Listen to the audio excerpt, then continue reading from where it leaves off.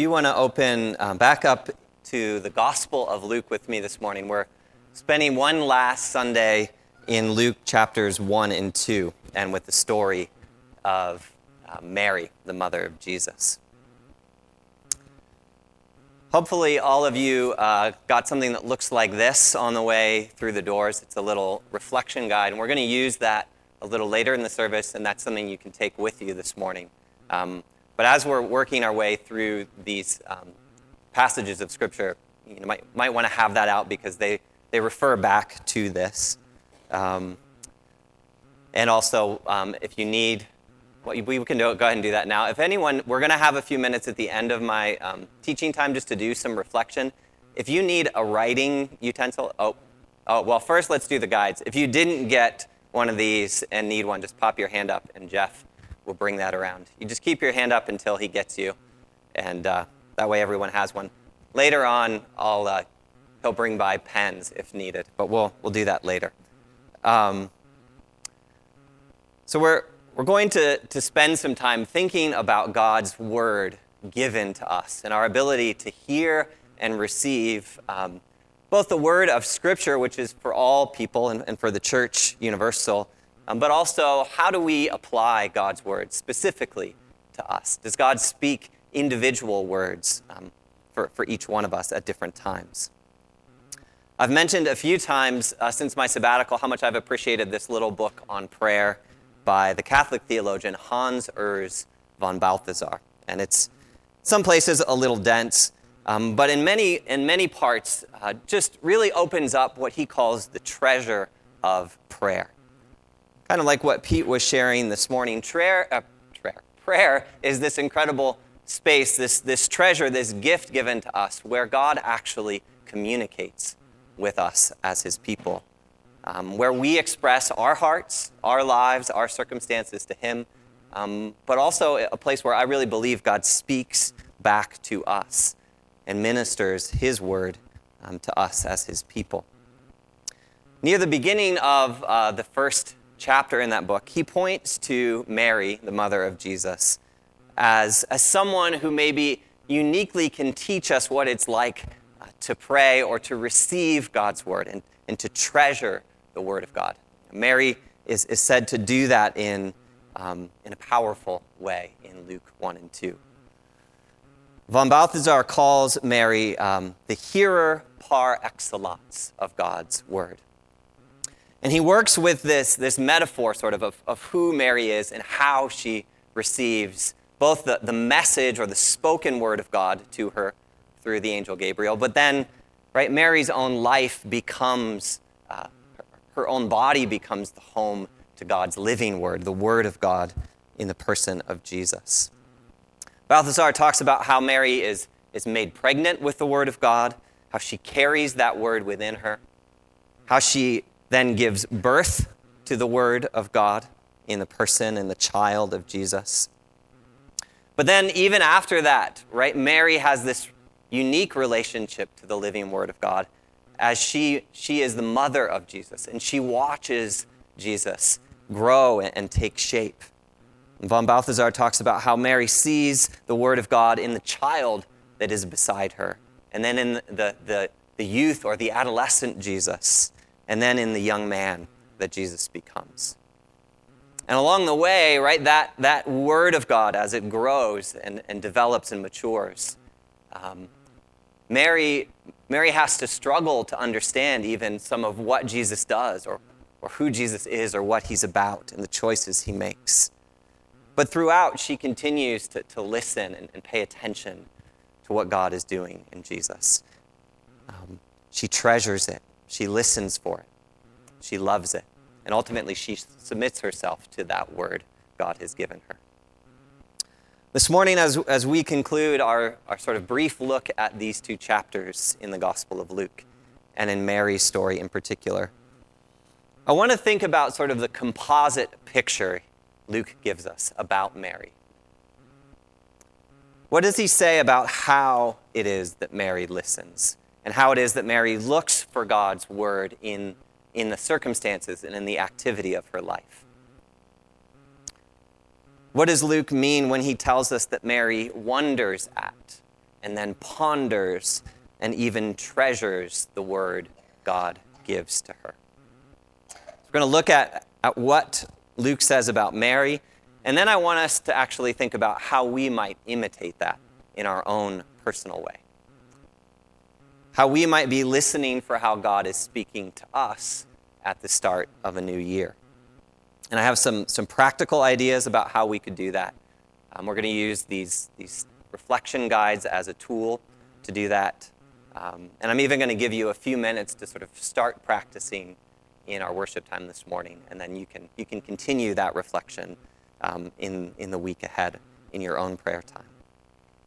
But I hope that as we leave here this morning, we have a sense that we are carrying God's word for us and to us in a specific way, in a personal way, so that it can continue to speak to us and encourage us in the year ahead.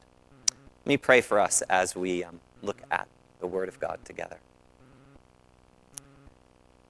Jesus, we thank you for the treasure that Scripture is, that it communicates in a perfect way who you are, how you have spoken in ages past, and it brings life and light to us in this present age.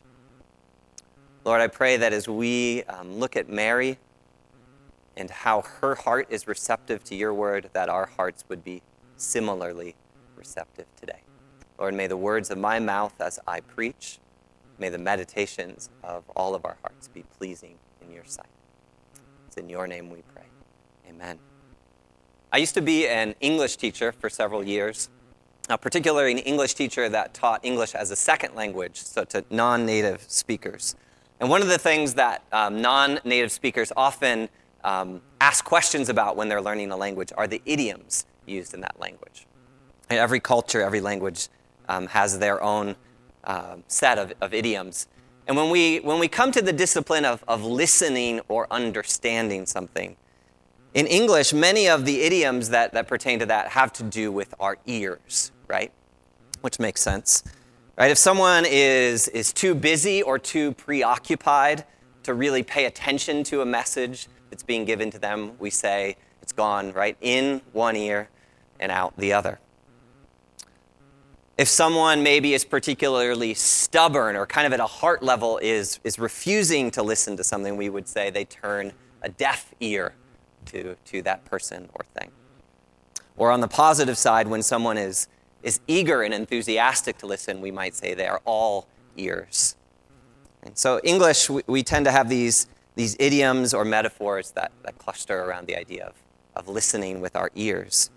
And had the Bible been written in contemporary English, we may have been told about the quality of Mary's ears when she's receiving God's word to her.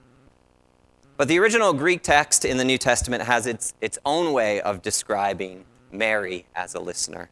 And it has less to do with her ears and more to do with her heart, kind of an interior listening.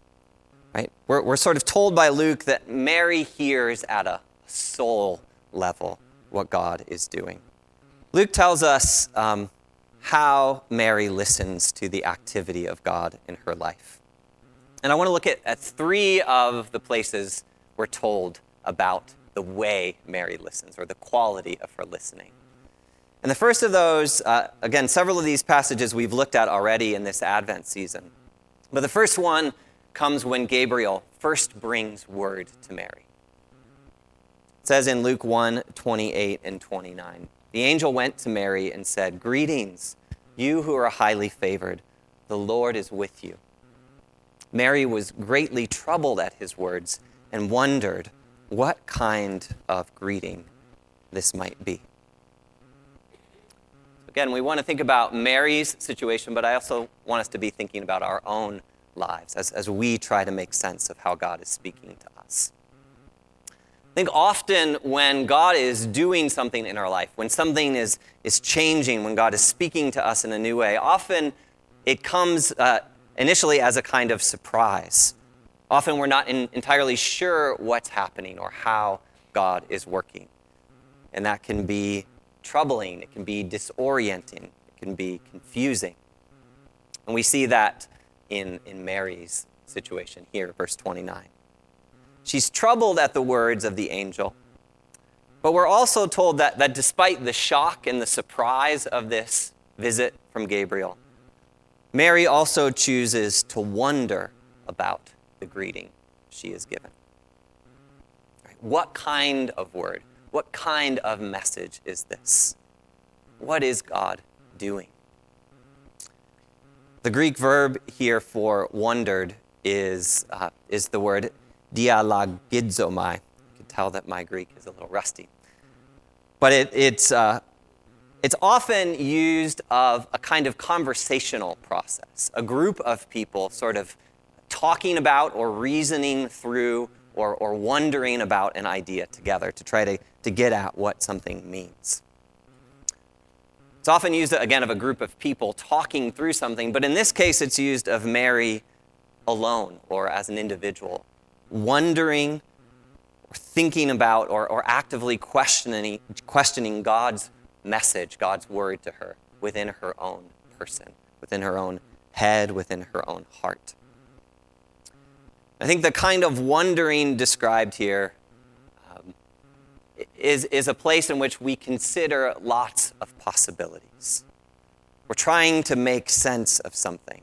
And so this is sort of maybe a first step, a first stage for us to listen for what God's doing in our life, maybe a message God has for us. And often at the wondering stage, right, we probably have more questions than answers. If you've ever wondered out loud to God about something that's happening in your life, why is this happening? What is this about? I don't understand this. That's actually a wonderful way to begin praying, to opening up a line of conversation. We wonder at God's work. We wonder at God's word. We wonder what God is doing with us specifically. So Luke says Mary listens for what God is doing by wondering. But partway through chapter 2, we get told about a second way that Mary listens and receives God's word for her. We're told that Mary also ponders.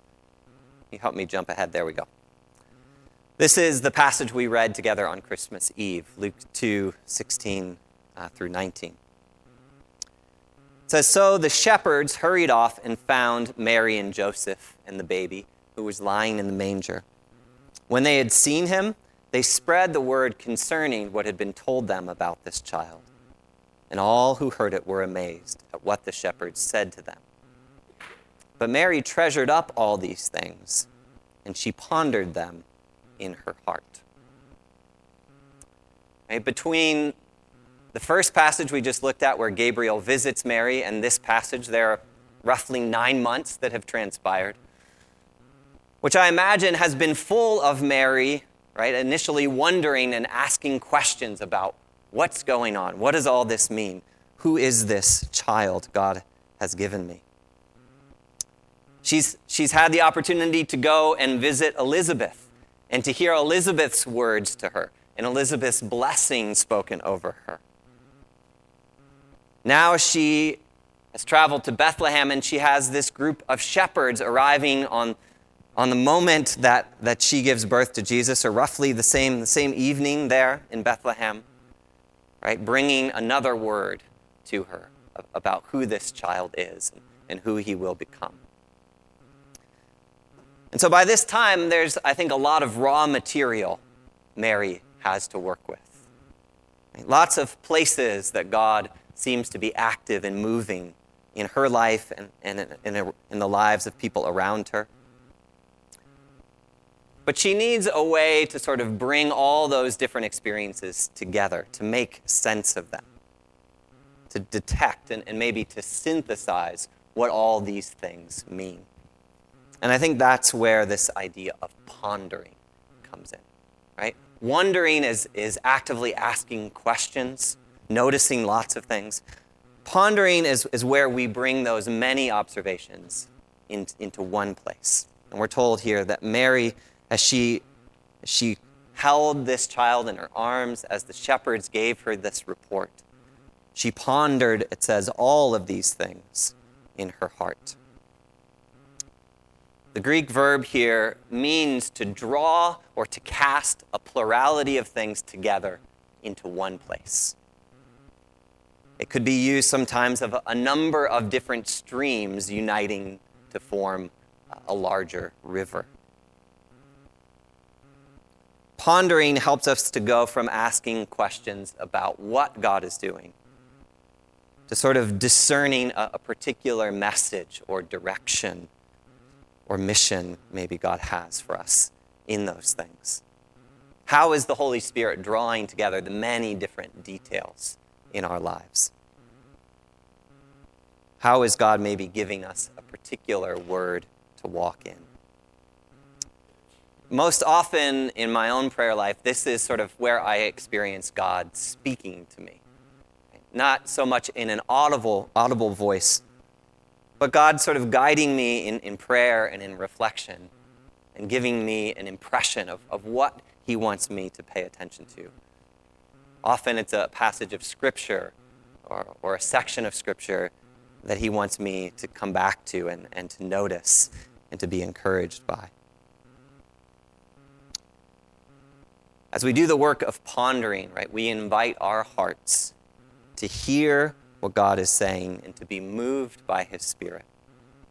We ask God to clarify and distill, right, his specific word for us. And it's my belief that God really does speak to us in this way. God's word, God's Spirit is living and active, and he desires to do this for us because we're his people. As we've been teaching through the story of Mary during Advent and talking about prayers of participation and listening for the word God has for us, I've actually had a couple of wonderful conversations with Donna Moultrip and her sharing about what that looks like in her own life. And Donna, unfortunately, couldn't be here this morning to share that with us in person. But she shared in a letter that she's given me permission to share with you a specific practice that's helped her do this. And it's a practice, actually, that she does at the beginning of each new year, where she listens for a word that God has given her to carry with her through the year ahead. And so I want to read to you part of Donna's letter. She says, a number of years ago, about 3 or 4, I was listening to a New Year's program on the radio called Open Line. And it spoke of the value of prayerfully asking the Lord to reveal a word or a phrase. Specifically, a word or a phrase that might be a focal point for the year, a lens through which one might see the Lord working. As I think back now, the first couple years I tried this, the word I chose seemed rather predictable, like rejoice. But the last few years, the word I have chosen or been given has more closely mirrored the journey that my husband Terry and I are now on. For instance, the word in 2022 was surrender. And as you may recall, that was the year Terry's father and brother both passed away, as well as when his own diagnosis came to light. Last year, the phrase was redeeming the time as our health challenges continued to progress. In considering this year, I am hearing the Lord say, choose life, from Deuteronomy 30, verses 19 and 20. I'm hearing the Lord tell me that joy, peace, and strength needed for each day will be found in the choices I make to fix my eyes on him, to choose what brings life, for the Lord is my life. And so we will see how this year unfolds. As far as how I listen for God's word at the start of each new year, or the steps that I take, Donna says, I converse with the Lord each day. I hear his voice through music on the radio, through his written word, through times of prayer. And the word for the year usually comes to me as a repeated phrase in all 3 ways. And I hear it in the quietness of my own soul. It's an echo of God's voice saying, I am with you, so fill in the blank. I am with you, so surrender. I am with you, so choose life. And I must say that the last few years, this echo has continued throughout the year. This has been an encouragement for me on so many levels because it's a confirmation and affirmation of the Lord's continued presence, no matter the circumstances. It is a safe place to which I can always go. It is my sanctuary, even when I don't understand all that's happening. She says, and so then I can remind myself, Psalm 27. I am confident of this. I will see the goodness of the Lord in the land of the living. Wait for the Lord. Be strong, take heart, and wait for the Lord. So I want to encourage us with this invitation to ponder and to ask God. Might he have a word for each of us as we think about the year ahead? And as we reflected on those verses in Psalm 139, right? The Lord, it says, comprehends us. He goes before and behind us. The Lord knows all that is to come. And so is there a way he wants to speak to us now as we prepare for that? Before we take a few moments to do some of that reflection together, I want to briefly mention a third kind of listening that's attributed to Mary in this gospel. And it's the kind of listening that he calls treasuring. The verb actually occurs at the end of the passage we're looking at now, as well as at the end of chapter 2, when Mary sees God working in all the various events of Jesus' childhood and adolescence and in the years still to come. Oh, jumped too far ahead there. I'm just going to read Luke 2:51 and 52. It says, then Jesus went down to Nazareth with them. This is after he was left behind at the temple and he was found teaching and discussing things with the teachers of the law. It says, then Jesus went down to Nazareth with his parents and was obedient to them. But his mother treasured all these things in her heart. And Jesus grew in wisdom and stature and in favor with God and man. If wondering is where we start seeking understanding and asking questions, and if pondering is that place where we begin to synthesize and draw together God's word for us, I think treasuring might be the way that we keep coming back to that word, to savor it, to review it, to steep in it. The Greek verb here, diatero, means to keep watch over something, or literally to guard it, to preserve it. It's used most often of things that have great value. One might treasure delicate wineskins that possess a valuable wine. As Mary comes to understand God's word to her, God's calling for her to be the mother of Jesus, right? On 2 different occasions, Luke says she treasures that calling and that word. She's moved with gratitude by the privilege and the blessing God has given her. She marvels in who Jesus is becoming and the things that are said about him. And I think she specifically takes time to notice and be encouraged by signs of God's faithfulness to her along the way. And so as you begin to listen maybe for the word God is speaking to you, and as that becomes clearer, treasuring is maybe a way for us to keep coming back to that word, to reflect on it, to come back and let it prompt us or encourage us or challenge us or guide us throughout the year. So with those 3 ideas in mind, we have these yellow guides. If you can pull those out. We're going to take a few minutes now just to begin opening up some quiet space for us to listen for God's voice or God's word to you specifically. If you don't have a pen or something to write with and you'd like one, just like with the guides a minute ago, Jeff has some pens. Just pop your hand up and he can come by with something to write with. But we're going to have Carol just play some quiet music. And you're going to have 5 or 6 minutes just to start working your way through this guide. Let me encourage you maybe just to begin with the first or the front page, which talks about wondering, and then maybe to save these other 2 steps for later this week, later in your own prayer time. But this is an opportunity just to begin to notice, where might God be at work in your life?